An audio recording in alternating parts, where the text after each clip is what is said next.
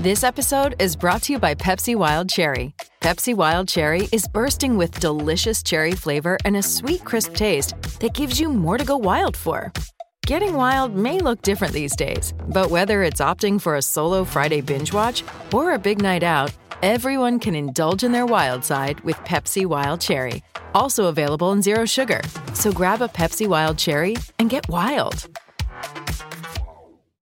630 CHED Inside Sports with Reed Wilkins. Weekdays at 6 on 630 CHED. When the game is over, the fun begins. Interviews, highlights, analysis, and your opinion. This is Overtime Open Line, brought to you by the Canadian Brew House. Now, from the Terry Peranich Team Broadcast Center, Reed Wilkins on Oilers Radio, 630 CHED. Letestu wins the faceoff. Rybatis the slapper blocked. Rebound, Hendricks tried to center. Here's the shot by Davidson. Tip. Rebound, whacked wide by Letestu. Rebound, score! Matt Hendricks buries his first of the year, and it's 3-0 Edmonton. That's the second goal tonight for Edmonton's fourth line, and they've earned it. Well, that seemed like it happened about 17 hours ago. It was early in the second period. Matt Hendricks scoring turns out to be the game winner as the Oilers beat the Arizona Coyotes 3-2. Hey, that ugly streak is over. January of 2011 was the last time the Oilers beat the Coyotes in regulation time. A run of 25 games finally ends tonight. Mark Letestu has a goal, 2 assists, and a fight. Hendricks a goal and an assist. Kassian 2 assists and a match penalty. Oh, there's a lot to talk about this evening. I'm Reed Wilkins. Rob Brown is here as well. First of all, Rob, let's just start with the win, finally beating this Arizona team. Well, the Oilers knew to beat Arizona, they had to play smarter than they had in the past. And when you were playing Arizona, especially a Dave Tippett coach team, you got to play with the lead. Arizona's top offensive player, Domi's out of the lineup. They're not going to be able to come back once you get the lead. And the Oilers got a lead and extended a lead. And that's something that, against Arizona, spells victory most times. They held on a little bit. They got some penalty trouble. But good teams, and the Oilers are starting to become one, find ways to win. Tonight, again, they found a different way to win a hockey game.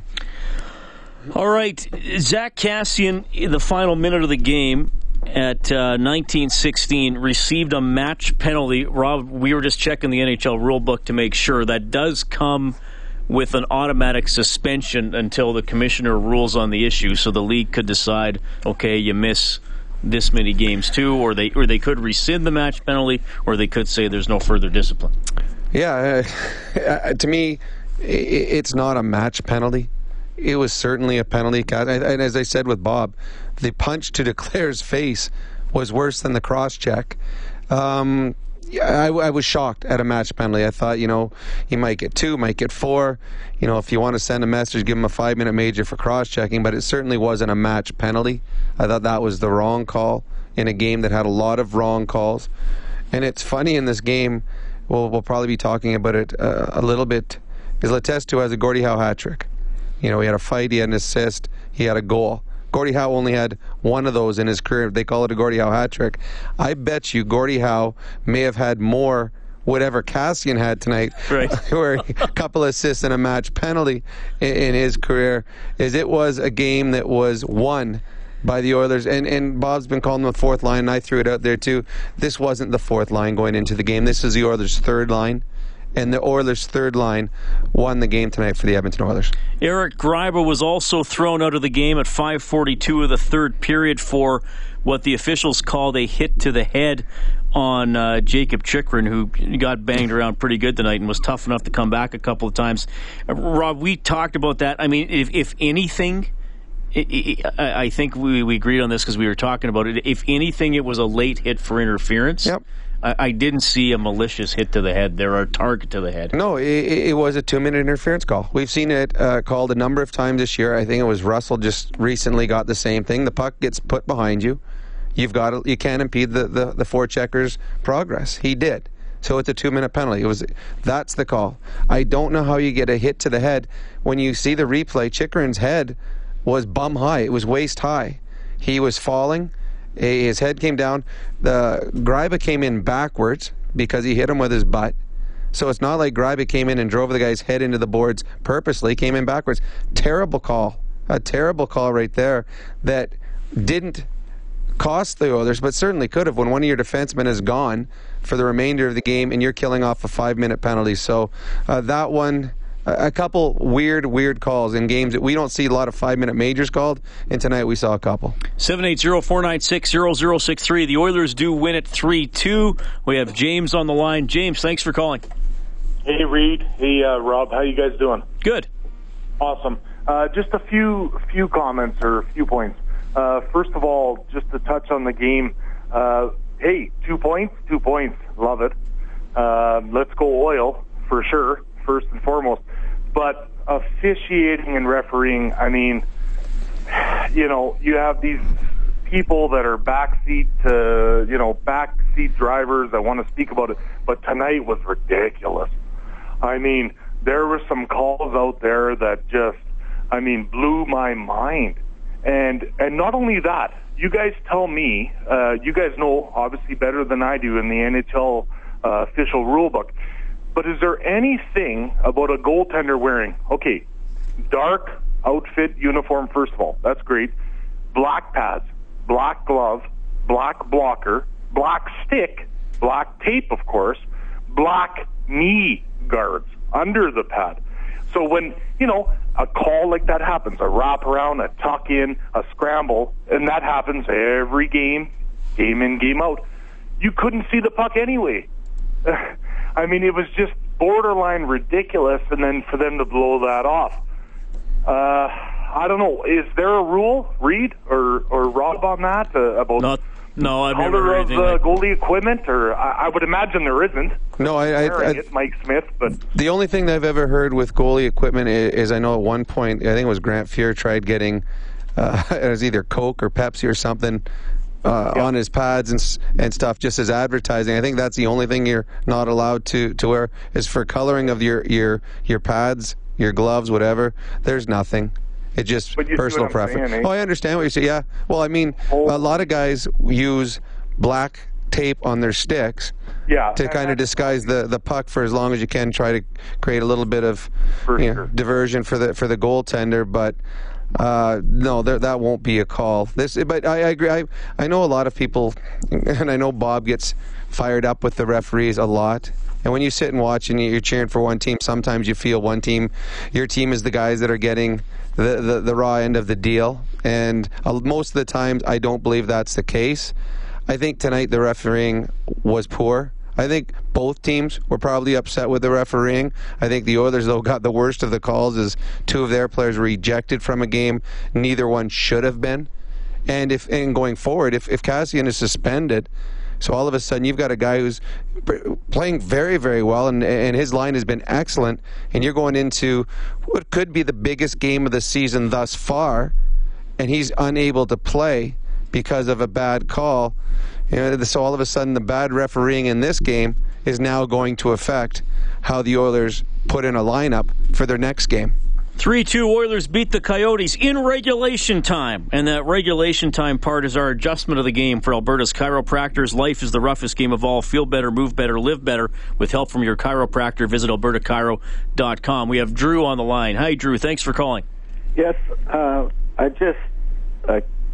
have to give it to Talbot on this. With the adversity that the Oilers had to go through, it should have been about 10-0.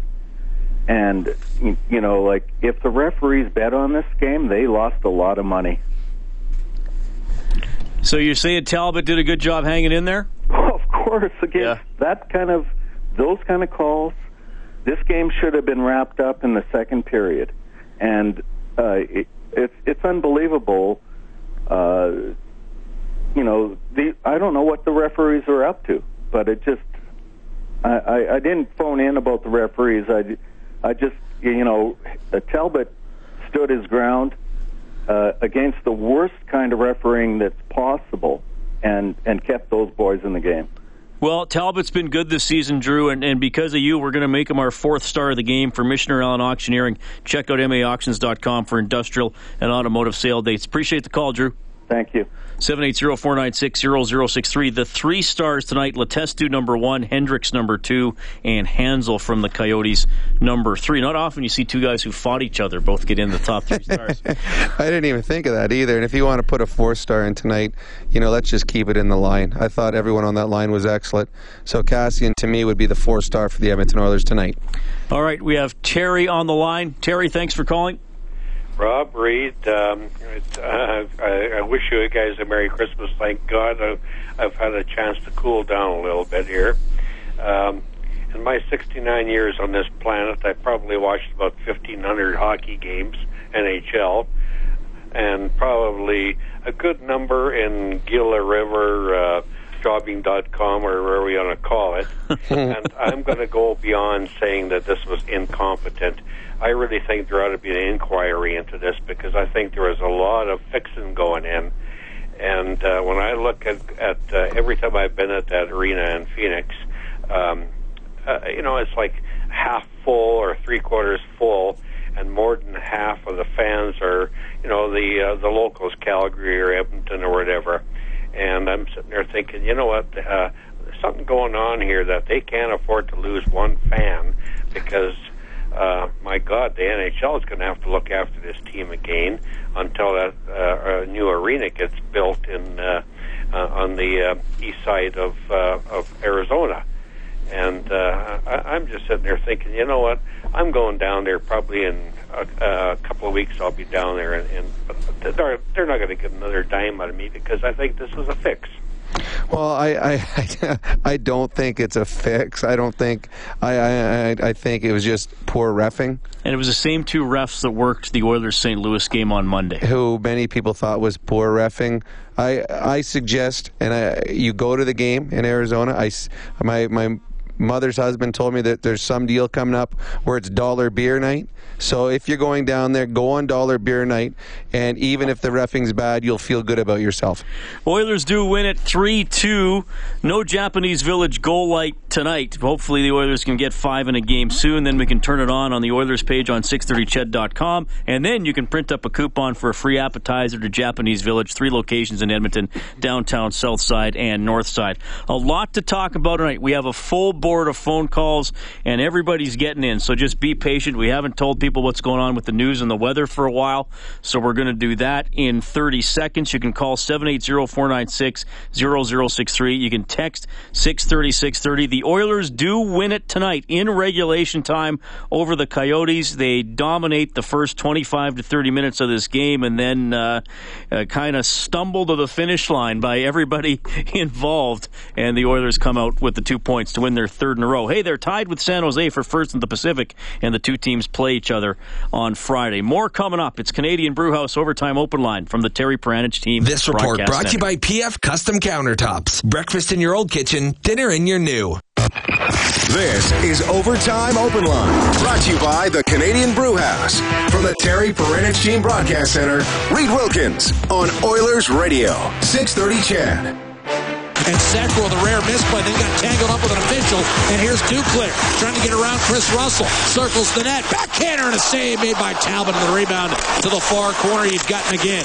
Cam Talbot solid again, 28 saves. That's his save of the game for Armor Insurance. Complete a free quote for a $10 Tim card at armorinsurance.ca. The Coyotes actually wind up out shooting Edmonton 30-22, largely because the shots were 10-2 in the 3rd period. The Oilers do win it 3-2 in a bit of a bizarre one. If it was a highly entertaining game, if you're entertained by officials huddling and discussing goals and penalties. It just, every time you looked up there, okay, is this a goal or not a goal? Let's go upstairs. Is this a penalty or not a penalty? It lost a lot of the flow. And you and I were just talking. I said, okay, which players looked good for the Oilers tonight? There wasn't much flow. If you were an offensive player, there wasn't a lot of flow in this game. Everything was stop and start, and all the players that excel in those are usually your grinders, and tonight for the Edmonton Oilers, the grinders were fantastic. By the way, if you heard the end of our network show, Bob was complaining about the plus-minuses. They have now been corrected. I just checked the official game. He's got that kind of pull, Bob Stauffer. He does. NHL listened. Oilers win 3-2. Hey, Chris from Phoenix is on the line. Hey, Chris. Hey, guys. I'm not going to complain about the reffing because we won.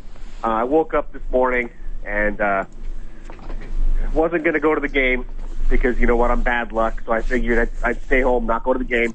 But then, you know, I became selfish, and I thought, what would Joey Moss do? Joey Moss would go to the game and cheer on his boys.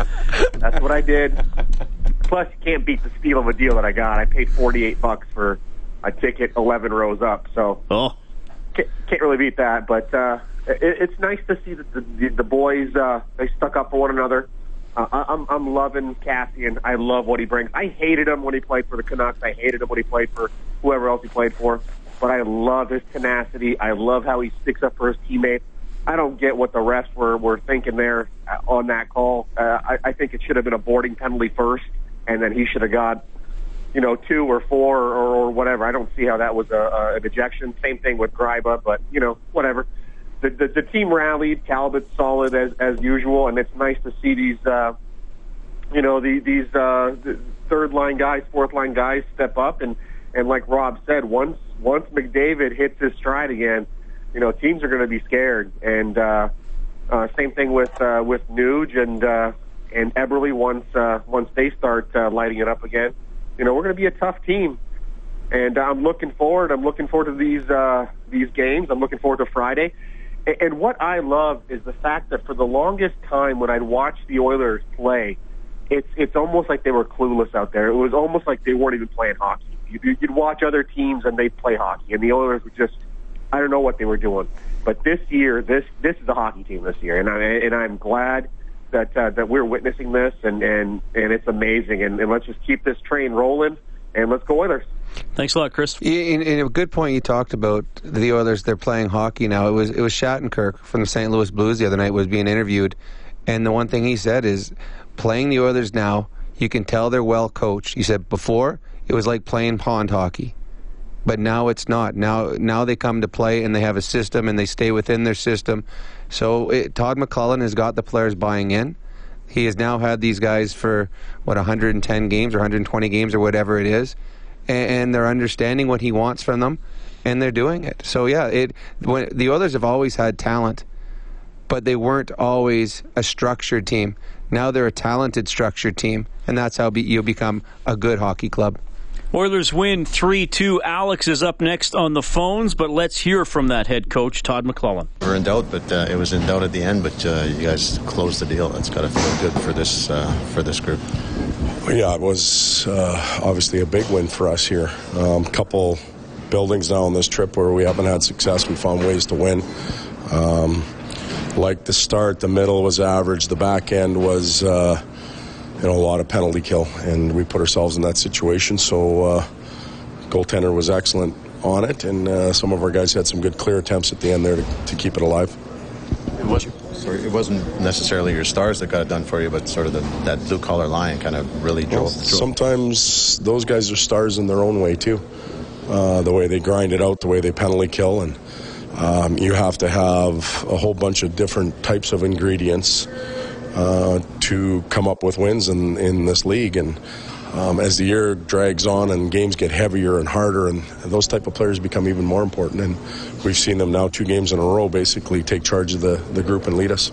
Did you like the physical play at the end when it got chippy there, the way your guys said? At the very end or throughout the night? Or I meant more in the last couple minutes when... Well, you know what, we're equipped to play however the play is dictated. I didn't necessarily agree with all the calls, the match call, and certainly didn't agree with the Gryba major. Just whatever. What did you think of Mark Letestu getting the Gordie Howe hat trick, kind of leading in every way possible, basically? What the media, myself, we've spent a lot of time talking about Connor and Leon and some other guys that have had tremendous starts to the season, but the catalyst, or one of them, the major catalysts on our team right now is Letestu. Whether it's power play, penalty kill, face-offs, grinding it out, getting a line going. I couldn't be happier for him, and we're very lucky to have him right now.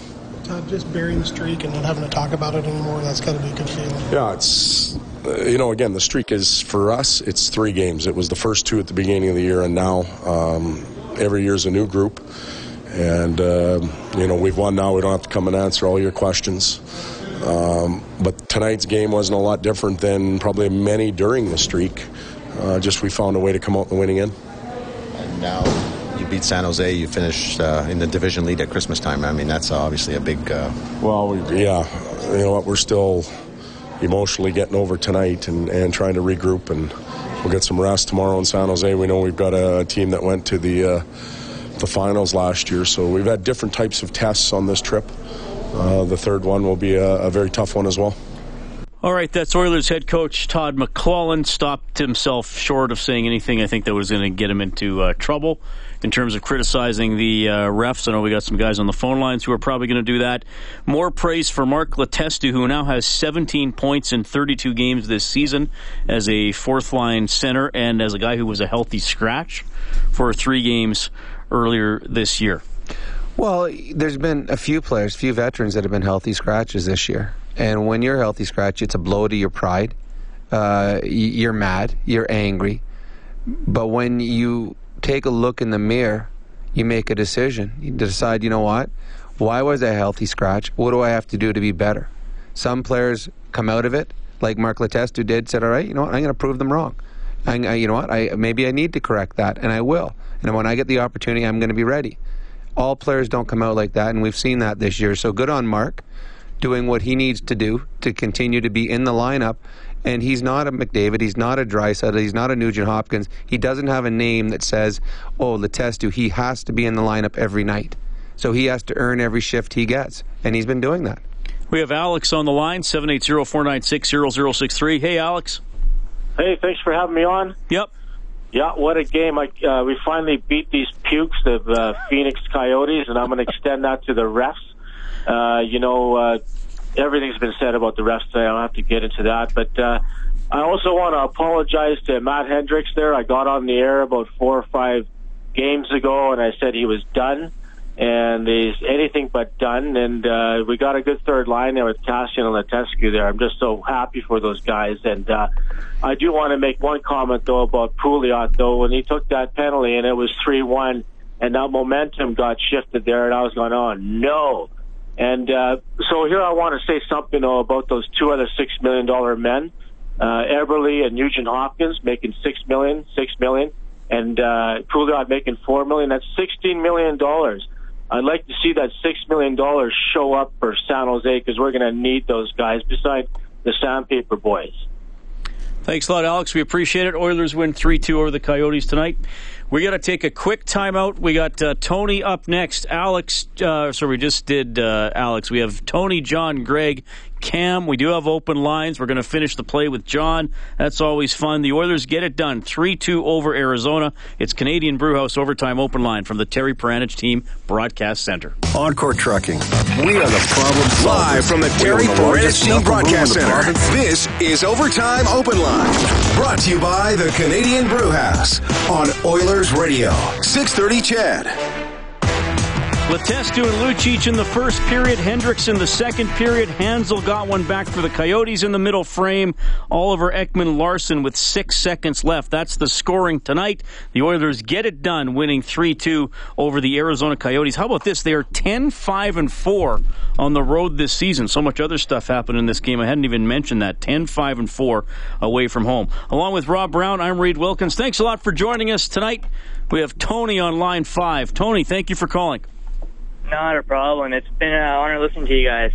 So, I've been watching quite a few games all this season, and it's not just these last 2 games that I've really seen the reffing really bad. There's been games where I've seen McDavid, skate down the ice as fast as he can, and he gets hauled down right in front of the referee, and nothing happens. I'm just wondering, are these referees, blind, or are they just against McDavid nowadays? We can't get a break with these refs. I think it's a prerequisite. I think all referees have to have some sort of visual impairment. I think that it's part of when they have to fill out their forms. What's your vision? Is it 20/20? If they're 20/20 vision, they're not allowed to be referees. But it's basically the fact that, tonight, McDavid comes right down the middle, and this guy's literally sitting on him. Yeah, Martinuk, I think that was.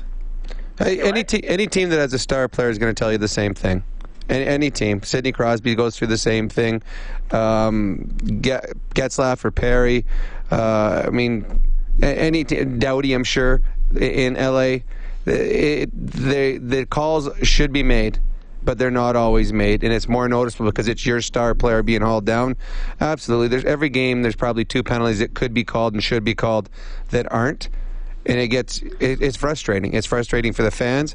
It's frustrating for the players. I think part of it is Connor McDavid is so mild-mannered. You don't see him throwing his head back, throwing his gloves up, throwing his stick, or whatever it is to show the referee his displeasure. I think that the Oilers management will put in something with the National Hockey League saying, okay, seriously, enough's enough, just as a number of teams have done in the past about their star players. But yes, the ones that you see on TV are the same ones that we see, penalties that should be called that aren't, and a lot of them are against the star players of the Edmonton Oilers. And I do think, Tony, I do believe there have been instances where referees have been surprised by McDavid's speed. Now, hopefully they get used to it.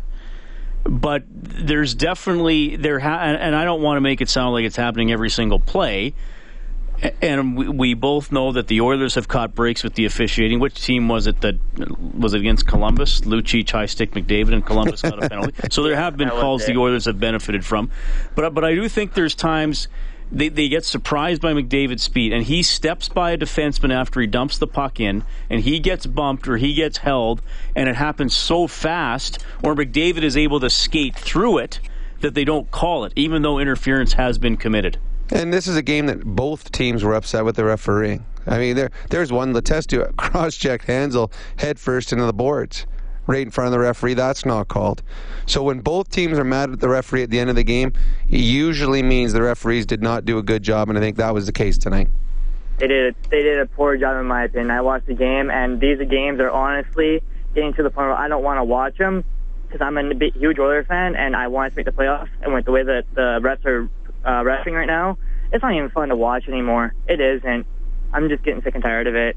Well, thanks for calling, Tony. We do appreciate it. 780-496-0063. 3 goals for the Oilers tonight. That means $75 to the Juvenile Diabetes Research Foundation from Booster Juice, an oasis of freshness in a fast-paced world. They give $25 for every goal the Oilers score throughout the season. You can get the total on the Oilers page on 630ched.com. All right, we got Greg on the line. Greg, thanks for waiting. Hey, guys. How are you doing? We're doing well. Okay, I got a couple comments, and then I have a couple questions. So first I want to say Nurse has officially been replaced by Cassian as the locker room DJ, because if that's how that line's going to play when he's playing the music, well, right on. So, but I absolutely loved at the end of the game the Cassian, when he kind of took Oliver Ekman-Larsson out and threw his gloves off and was waiting for anybody to come. I like that. It was nice to see. But anyway, one more quick comment, just so everybody knows that the Toronto Blue Jays are going to be at the Calgary game in January, so if anybody wants to bring their kids, they're going to be there. So that's one thing. But now to my questions for you guys. It seems like after every game, we're always talking about the reffing. And it's not just on your show. It's on all the sports shows that I listen to on the radio, that I watch on TV, and it's getting pathetic. So it's getting frustrating. And the other thing is I found a way to slow the game down and increase scoring. How's that? Well, if the NHL is going to scrutinize offside so much, well, maybe they should do replays when it comes to dump-ins, because how many dump-ins do guys not even cross the red line before they dump the puck? And so why not slow the game down even more and have that challenged? And, an offensive face-off, that's a scoring opportunity for the offending team, right? So why not do that too? Well, Greg, you probably know how I feel about the offside challenge if you've ever listened to me before. Oh, I know. It's terrible. I don't mind video review to look whether or not the puck crossed the line. Goalie interference, I'm still deciding on, I think, though I'm not a huge fan of it, but I think the offside challenge should be removed from the game. And if there's ever a blatant mistake, like with the Duchesne goal that led to all this 3 years ago, the league can call down and say you can't count it. To me, mistakes happen. I say leave the mistakes in. And there's not that many. When it comes to linesmen, there's not as many as people think. And I'd say if you don't want to have the challenge, take it right out, and you don't have the league call it ever. If a mistake is made, a mistake is made. It's been like that for 100 years. Might as well keep it going. It's either a penalty for goaltender interference or it's not. And I think it should go back to the way it was and let the guys play. And And the offside thing, because it's a one-way call, basically. If you blow it, exactly, and he's not offside, well, you can't just here's an offensive face-off or a breakaway. So, and I think they should change it as long as the puck crosses the line before, even your skates in the air, it doesn't matter. Yes. It should be, they need to readjust that rule, because that Kassian goal, the other game, that was a beautiful goal. That was a perfect play. He timed it correctly, and he made a nice play. So, and there's no reason why the NHL should be doing as much as they're doing to basically have less goals in the league, I guess is what I'm getting at. So you're preaching to the choir, brother. I'll talk to you later, okay, Greg? Thanks for calling. Yeah, thanks. 780-496-0063. Oilers win 3-2 as we look at the Advantage Trailer Rentals scoreboard. The other NHL game tonight was Philadelphia over Washington 3-2 in a shootout. The Canadian Juniors won a tune-up game, pre-tournament game, 5-0 over the Czech Republic. Anton Lander had 2 goals and an assist for the Bakersfield Condors, but the Oilers farm team loses 5-4 in overtime to the Tucson Roadrunners. That's Arizona's farm team. So there you go. All right. Do you want me to talk about the Arizona's farm team? Actually, I thought you wanted to jump in with something. No, well, the one thing that we can tell, what's the young man's name? Cunningham. Oh, Craig Cunningham. He was playing for the Arizona's farm team. He collapsed on the ice. It was bad. It did not look good. Very fortunate. And today he had a press conference, and they're talking about him getting out of the hospital very, very soon. So there is some good news, as well as an Edmonton Oilers victory tonight out of Arizona. Some really good news for a young man in the Arizona Coyotes organization. And he's friends with Milan Lucic. They played together, Vancouver and Boston. Yeah. Vancouver Giants, Boston Bruins. Yeah, Milan talked quite a bit about him over the past little while and what he's meant, and good for this young man and his family. If you finish the play tonight, you get $1,000. You get entered into the $1,000 grand prize draw to Integra Tire Auto Center. Visit Integra Tire to experience service you can trust. Integra Tire, experience integrity. John's our contestant tonight, but first, John, give us your thought or question. Sure. Yeah. Thanks for having me.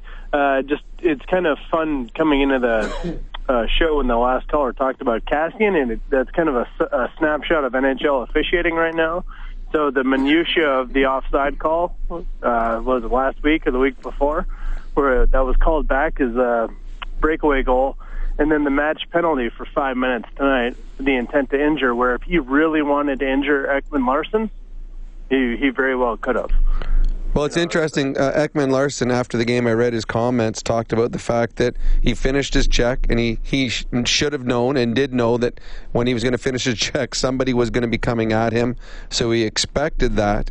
He said he should have paid a little more attention to where it was coming from. So he had nothing wrong to say about what Kassian did. So I don't know if you can rescind a match penalty. Yes, they can. Well, then I'm just watching it again here. They can, yeah. Then if that's the case, we're watching it right now. Yeah, that's not it's a penalty. It's certainly a penalty. No, like that's.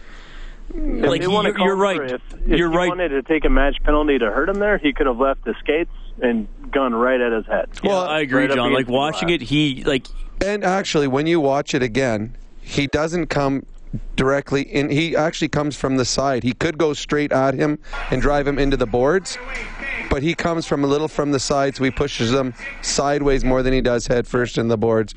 Kassian knew exactly what he was doing, but he certainly wasn't going to get a penalty. He certainly wasn't going for the intent to injure.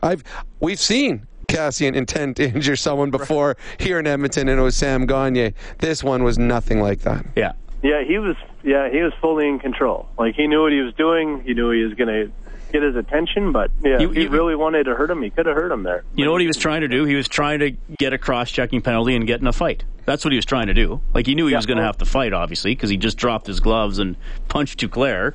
But, yeah, we will see. I think it should be rescinded. It was not, like we've said, it was not a well-reffed game, and I honestly think, like sometimes, and John, you're going to finish the play, so don't hang up. Like sometimes Rob and John, we see games, and people complain about the refs, and Rob's good especially because you played in the league, Rob, and you'll say, okay, everybody take a deep breath. Those are difficult calls. They could have gone 50-50. Look where the ref was standing. We have the benefit of 5 replays. But tonight, I honestly feel like they just made it harder on themselves. I just don't understand that. I mean, calls are always missed. And you can't blame a ref all the time when he misses a call. Sometimes he just frankly doesn't see it. I don't like the ones where the ref isn't looking and makes a call.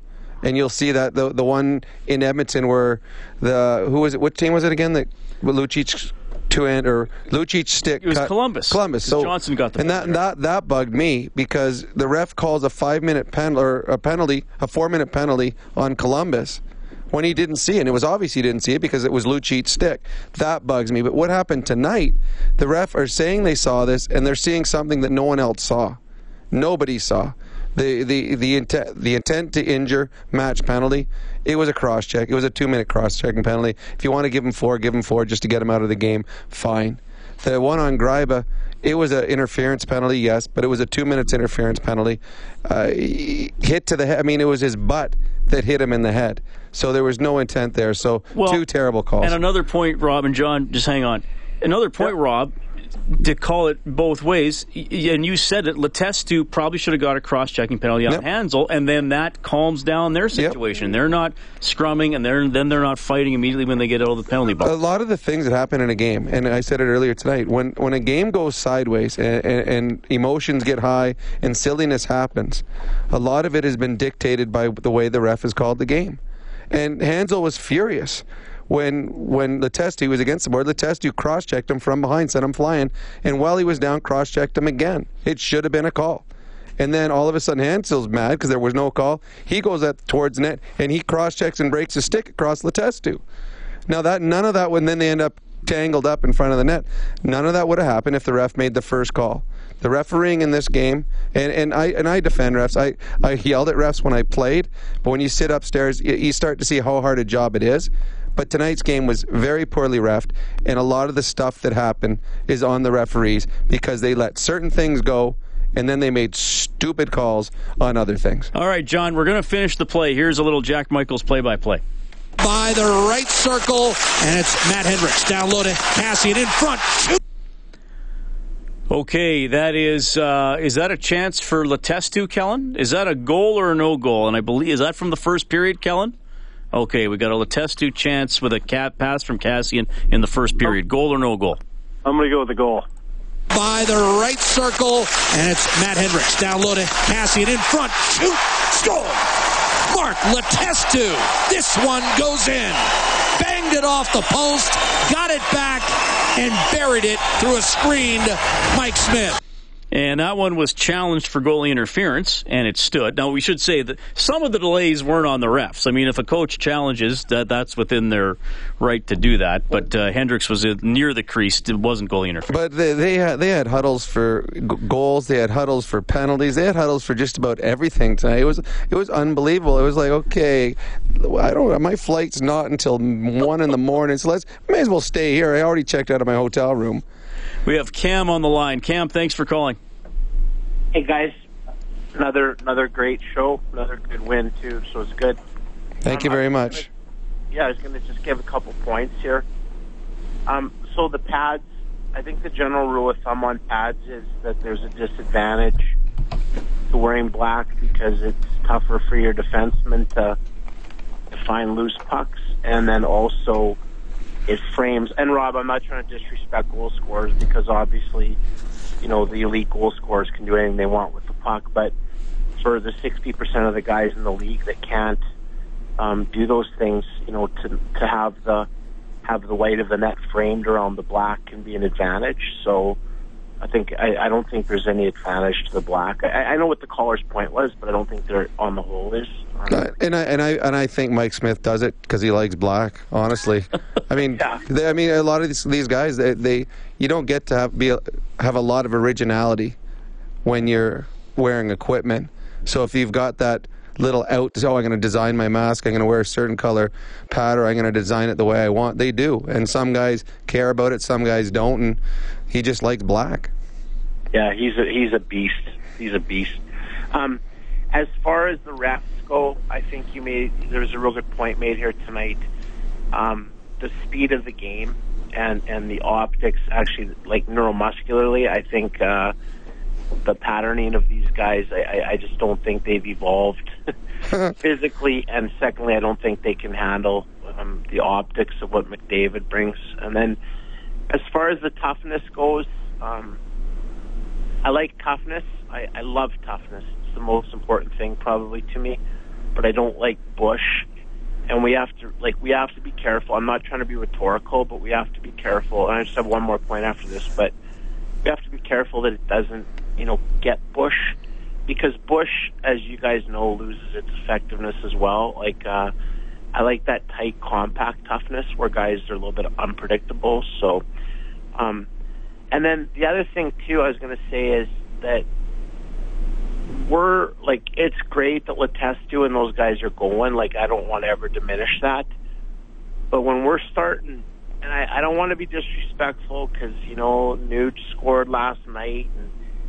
But, when we're starting each game not knowing what, our so-called elite players are going to bring to the table, it's not a sustainable pattern. It's not a sustainable methodology, So I guess in closing, it's kind of one of those darned if you do, darned if you don't, because we're in a bit of a conundrum here, because at the end of the day, this whole thing is going to fall down on what Nugent Hopkins and Eberle decide to do in the tough games. It's going to come down to what they are able to do in a playoff run. I'm not completely uncomfortable with it because I know there's a juggling act going on financially and all those things, but I really hope those guys get inspired and find the next gear, because at the end of the day, our season is probably banking on what they do. So, thanks, Cam. Good call, man. Well, first of all, if you heard in the background, that was me pulling out my thesaurus, because there were more that was a fantastic call. Those are the biggest words that we've heard on our show in years.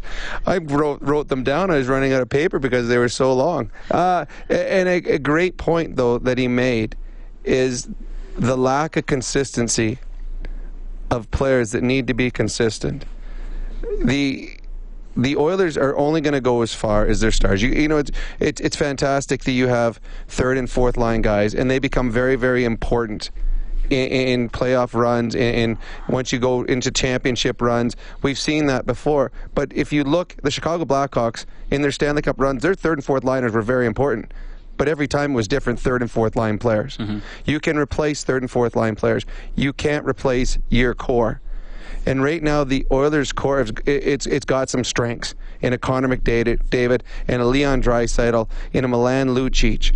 But there's other parts of that core, and their core because of what they've done in the past, their core because of their contracts. Those players have to be consistent. And as the caller was saying, you can't go into a game hoping that this is the night that these guys break out, or hoping that tonight they put together their A game. Connor McDavid is not going to have an A game every night. Neither is Leon Draisaitl. But it's going to be 80% of the games. Right. You can't have your best players like a Jordan Eberle, like Ryan Nugent-Hopkins, and even Benoit Pouliot, who's a $4 million player that they've got for 2 more years and has been a top 6 guy. They can't have their A game in 30 or 40 or 50% of the games. So that's a great call by that caller, and a great point. They need consistency out of their core players if they want to be a team that plays in the playoffs and a team that makes a run in the playoffs. Yeah, for sure. And I mean, why do Mark Letestu and Matt Hendricks and those types of players always find employment and ice time? Is because they're reliable. Mm-hmm. But their offense is a bonus. I mean, Letestu has 7 points in 5 games. Probably going to be his best. What do you need, Rob? Stats? There you go. Well, probably going to be his best run of the season. Well, the Oilers are this year a team that, they're going to be fighting first place in the division coming up. And if you look, the one thing in the past that the Oilers have lacked has been depth players that can produce. Pitlick has got 8 goals on the season. Letestu now has 7 goals on the season.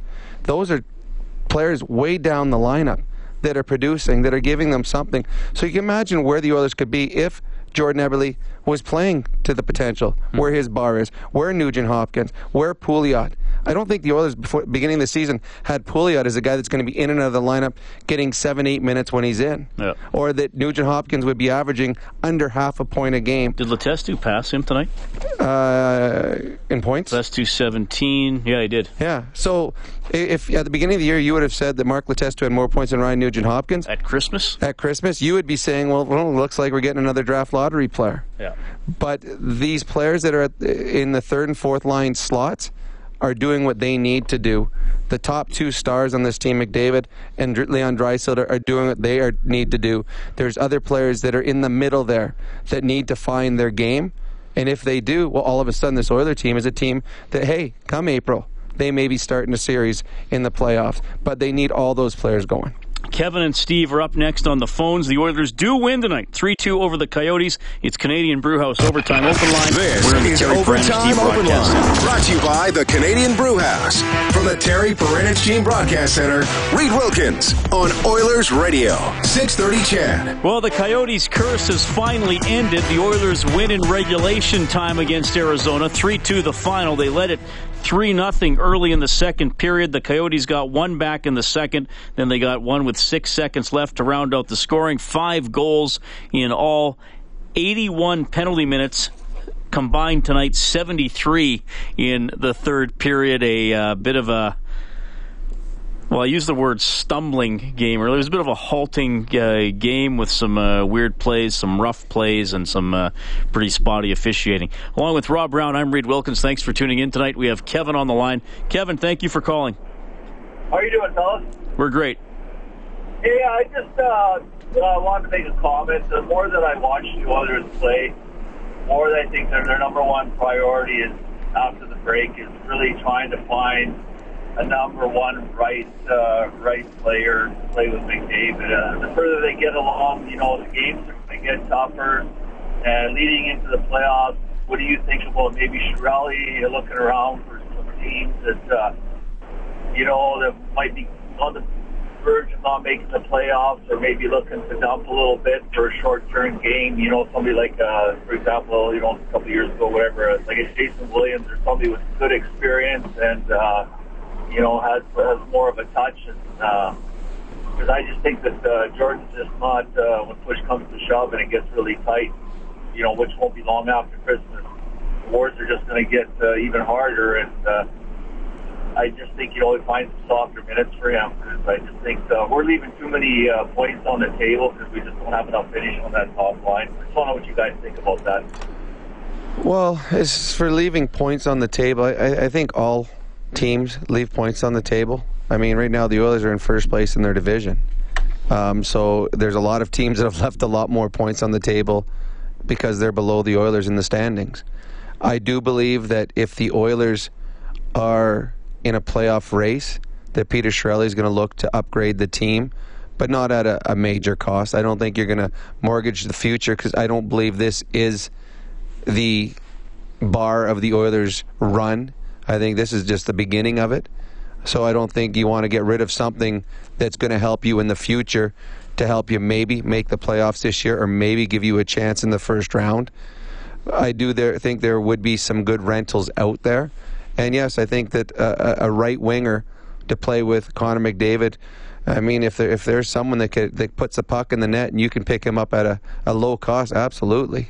I know that the Oilers have tried everyone and will continue to try everyone to find who the right guy is. I personally think the best fit they have is Leon Draisaitl. The problem with having Leon on the first line is that takes away your second line, which he can drive by himself, and you lose that two-pronged attack.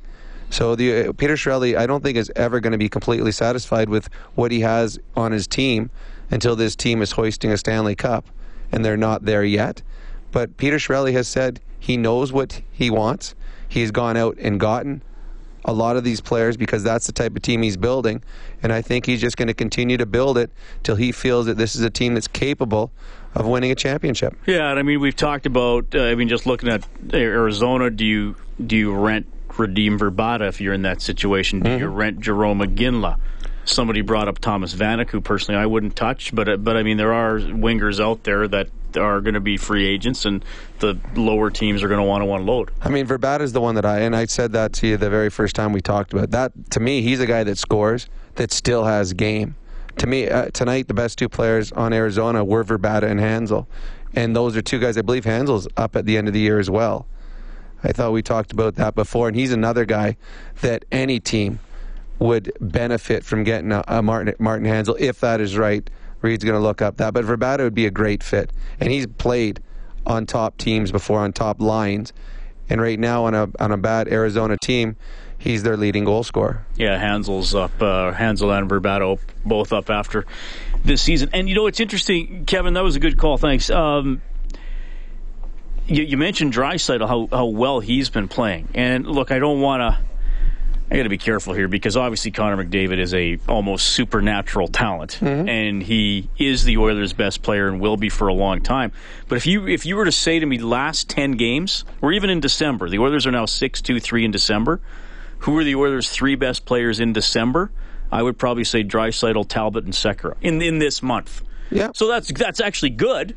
That if it's not McDavid, you never win, right? And you were kind of alluding to that earlier. Well, yeah, and I mean, you look back to any team that has been a championship team over the years. There's been times their best player wasn't their best player. Someone else stepped up. I mean, the Edmonton Oilers, Wayne Gretzky was their best player, and one of the best players. He's either the greatest player that ever lived, or he's 1A, depending on if you're a Bobby Orr fan like I am or not. But there was stretches where Mark Messier was the best player on that team.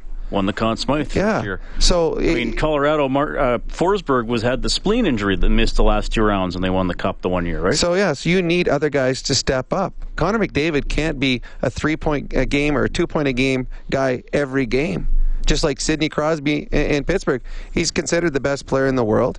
But Evgeny Malkin has won the Conn Smythe during the Stanley Cup playoffs. So Leon Draisaitl has been excellent. He has been excellent. He's doing it everywhere on the ice. And he's become a guy that they're leaning onto for heavier minutes. He'll be a guy that when you put him out there, he's got something that Connor McDavid doesn't. He's got that size, so he can lean on defensemen.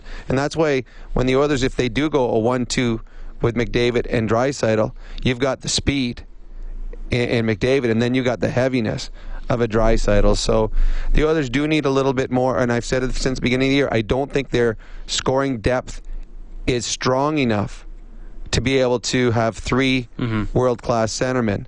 And that's why one of the reasons that at times you see them condensing them and making them into 2 lines. And the depth scoring has come from unexpected places so far this season. All right, Steve, you're going to get in on the phone line, but we do have to take a quick timeout. Oilers win 3-2. It's Canadian Brewhouse Overtime Open Line from the Terry Paranych Team Broadcast Center. Encore Trucking, lift and transport specialists available 24 hours a day, every day, anywhere. Broadcast Center, this is Overtime Open Line, brought to you by the Canadian Brewhouse on Oilers Radio, 630 CHED. Oilers take it 3-2 over Arizona. Mark Letestu, a goal, 2 assists, and a fight. Cam Talbot, the win in net. Steve on the line. Hello, Steve. Reed, Rob, how you doing? Good. Okay, let's talk about your 4th-line victory tonight. Very nice. 3rd period reminded me of the late 70s with the Philadelphia Flyers, minus the referee interference. Let's chat briefly about the Eberle, the $12 million men. These guys have gone through the highest number of coaches in the history of hockey. They may actually be experiencing a bit of burnout.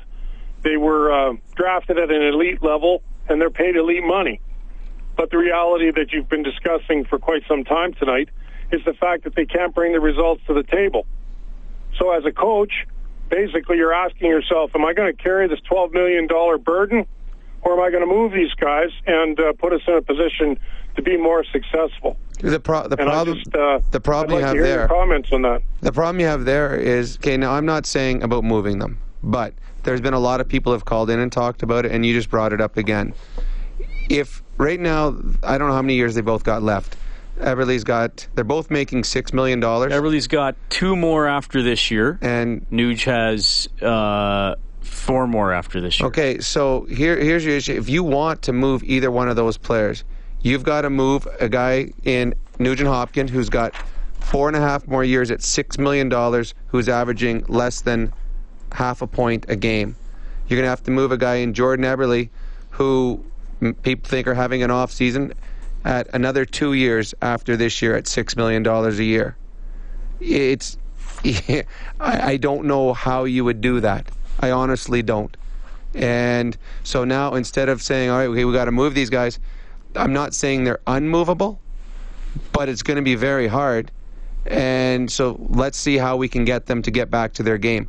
Eberle did not lose his talent. He's led this team in scoring 3 times. Nugent Hopkins, I don't think will ever be what people had hoped, but he is a lot better than what we have seen so far this year. So you got to find out where his ceiling is and get him to that, because I don't think it's as easy as saying, you know what, let's move them so that we can find other people that can fill the spot.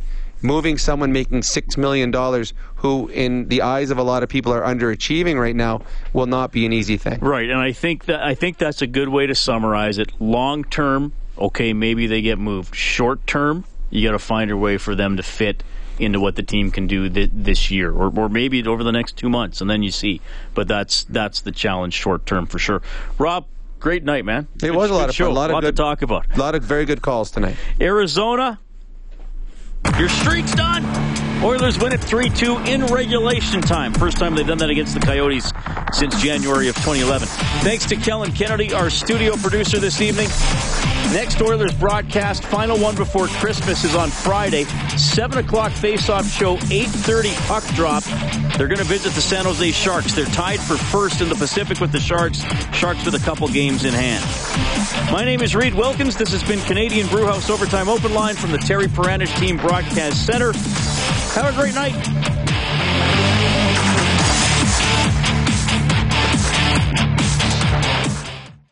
630 CHED Inside Sports with Reed Wilkins. Weekdays at 6 on 630 CHED.